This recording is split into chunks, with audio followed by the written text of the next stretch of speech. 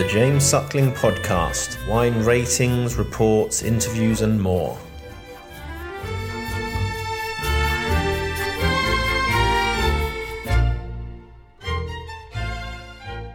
Hey James. Hey, how are you? Good. Nice to see you. How do you want to go about it? Well, why don't you remind me a little bit about your thoughts and the family's thoughts of 2018. Okay. So, in a general way, 18, if we start from the end, which is always easier, clearly a great vintage for us. And it joins that lovely, succession of great vintages. We're talking about 15, 16. In the case of our wines, especially Lafleur, 17 is one of the top Lafleurs that we ever made. And then 18 joins that. And we can say today 19. And I'm not going to take the discussion to 2020. That's for another day. But I'm starting to see some beautiful things coming on. So good. I think what helps to understand this succession of great vintages is if we put them on this axe, because each of them has a different style. And for me, the two extremes are on one side 15, on the other end 16. 15, the most solar vintage of this distillery, and 16 probably the freshest one on this line. And when I position 18, I position it just here. So not that far from 16. It's coming from that category of vintages. A vintage that is not very homogeneous and stable during the season. It's a vintage that does this and that. And you know us quite well. We're quite crazy about work. We're quite crazy about the fine details. And we have probably per hectare the biggest permanent team of vignerons that work constantly in the vineyard. And, for us, what we discovered that in years like 2016, 18, 2020, forget about vacation, forget about long weekend, forget about doing these hops to Cap Ferret or San Sebastian. You miss that one Friday where everybody's taking a long weekend because Thursday was a national holiday and they just join everything. And you miss that Friday and you come back on Monday and your vineyard is infected. Yeah. So what we discovered is that we now do works to prepare our vines for this humid and dangerous conditions. But manual work, our team is going inside plucking leaves from just around the fruit, but never from the outside, because 18 was one of the most sunny vintages that we remember. And you don't want to burn your fruit. Okay, let's taste the wine. Which wine do you want to start with? I would say the way we do it is we do the four reds, so Grand Village, Perrier, Le Pensée, and Lafleur, and we finish usually with the two whites. So yeah, so Grand Village. New label. I don't know. I saw that. I don't know if it's important or not, but we figured out that our wines are getting closer and closer to each other in the profile, in their, in the whole message, in the taste. So there's no reason, we have to help people understand all of our wines coming from one family. I like the structure in the Grand Village, and there's a nice salinity. Yeah, so I think this is two markers that you mentioned. For me, all of our red wines and white wines actually also. We're talking about structure and texture. We always have quite a lot of tannins. We're not shy from tannins, but they are very, very elegant, very white tannins. For us, the success of great red Bordeaux wine is all about the tannins. And as you tasted a lot of 18. 18 is a vintage of tannins. That's so right. I think in the end, your success in 18 for the red is, did you manage your tannins well or didn't you? Good point. For me, that was the key in 18. And Grand Village, I think, is a good example because you have the tannins, you have the structure, but they're very refined. Very. And you have the texture. This is the second key for me. Our wines are very textural. They're very velvety. In 18, you get some creaminess also, but not as much as you get in a solar vintage like 15, for example. So now we have the Perrier. The Perrier. So you have what we see in the last 5 years when we taste our red wines, there are two groups. They form in two groups and not in the way we thought they will. You have two red wines coming from soil, so from clay. This is Grand Village in Le Pensée. And you have two wines coming from stones. We call them the stony terroir. Le Perrier from extreme limestone and Lafleur from gravel, from very intense gravel. You always have to imagine when you pass from Grand Village to Le Perrier, you're passing from clay soil, which renders the wine more like this. Yeah. You pass to limestone. Limestone is like that. Totally more linear. Yep. You have this beautiful limestone linearity, minerality, salinity, but then you have these layers of silkiness coming around, which is the Lafleur touch. So I think this is the first vintage of Le Perrier. You know, before there was Act was that's just right. You changed it. But it's a new vineyard, it's young vines, but everything there is based on the Lafleur genetic. So it's Boucher, but even the Merlot is coming from the old vines, from cuttings from the old vines of Lafleur. So the whole idea was to kind of copy the vineyard of Lafleur, but into a place where we have this extreme limestone. And I'm talking about 30 centimeters of light clay, and you heat the mother rock of limestone, and it's 100 million type limestone. So it's porous, limestone with seashell embedded in it.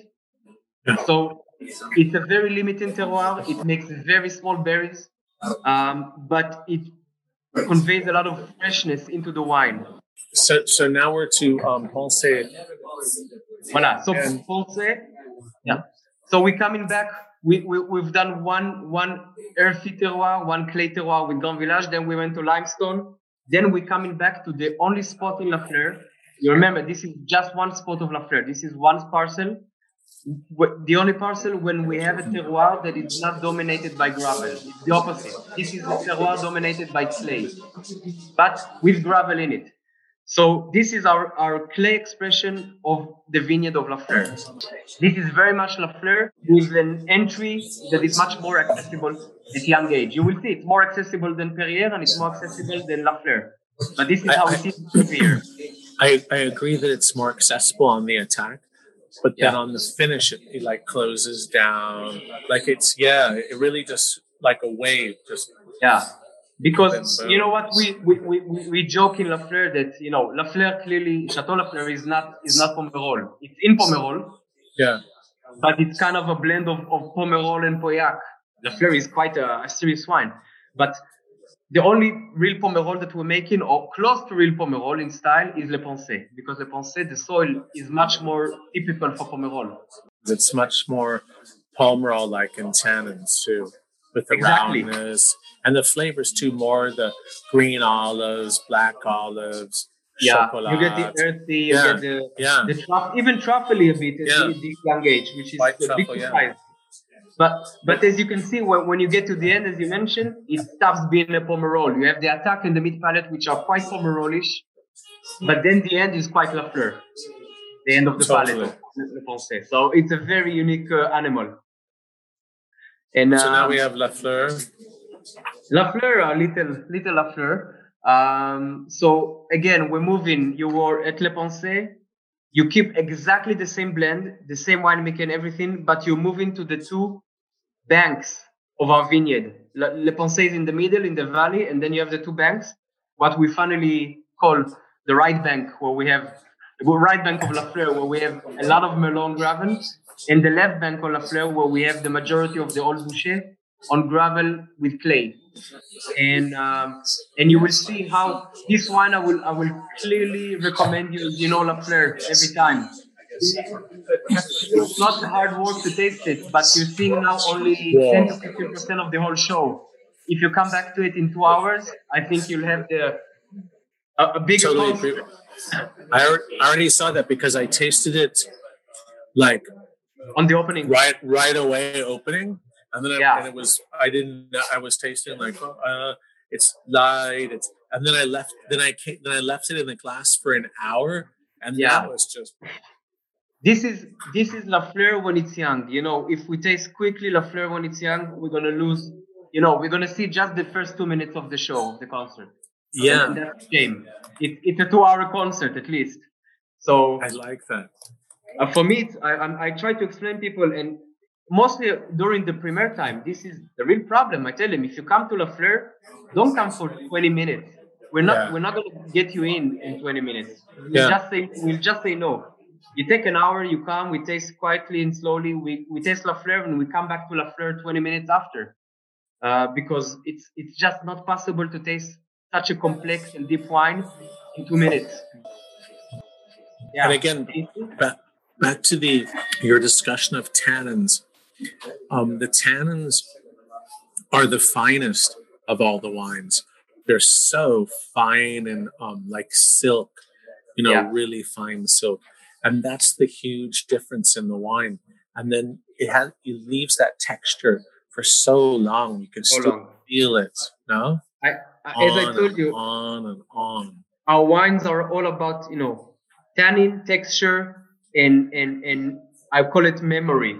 So we call it finish, but finish is a bit of a lacking word for me. Memory. What the memory, it lives on your palate for long time, and that's Lafleur. That's you define Lafleur, in a nutshell, which is what I'm trying to do. It's not easy. No, you're perfect. You got it right.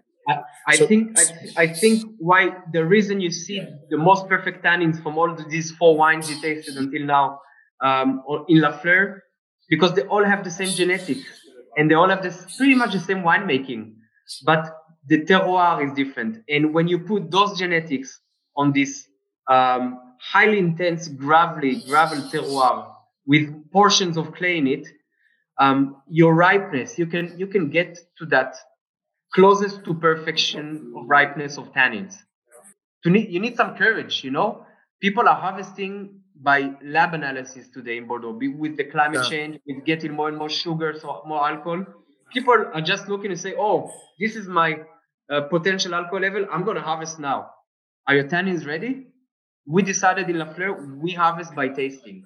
Because there's no other tool today that can tell you how good are your tannins or how bad are they, except your palate. And so we don't care about how much sugar the berries accumulate. We'll harvest at the point when the tannins are just, and I think that makes the difference. And the gravel soils give you that advantage more than clay. Clearly more than clay. On clay, this is the hardest soil to get the perfect tannins. The 18 is really incredible and ethereal, and it really touches your soul. And but there's been other perfect wines like for me 16, 15, 14. Like you just make great, perfect wines every vintage. It's pretty crazy, but they all have different character too of the vintage, but still have that incredible manicured and just perfect balance and incredible tannins. That's what we try to do, and I think we have the tools to do it, but we have to doubt ourselves. We are very skeptical people, doubtful people. We always criticize ourselves, and our minds also.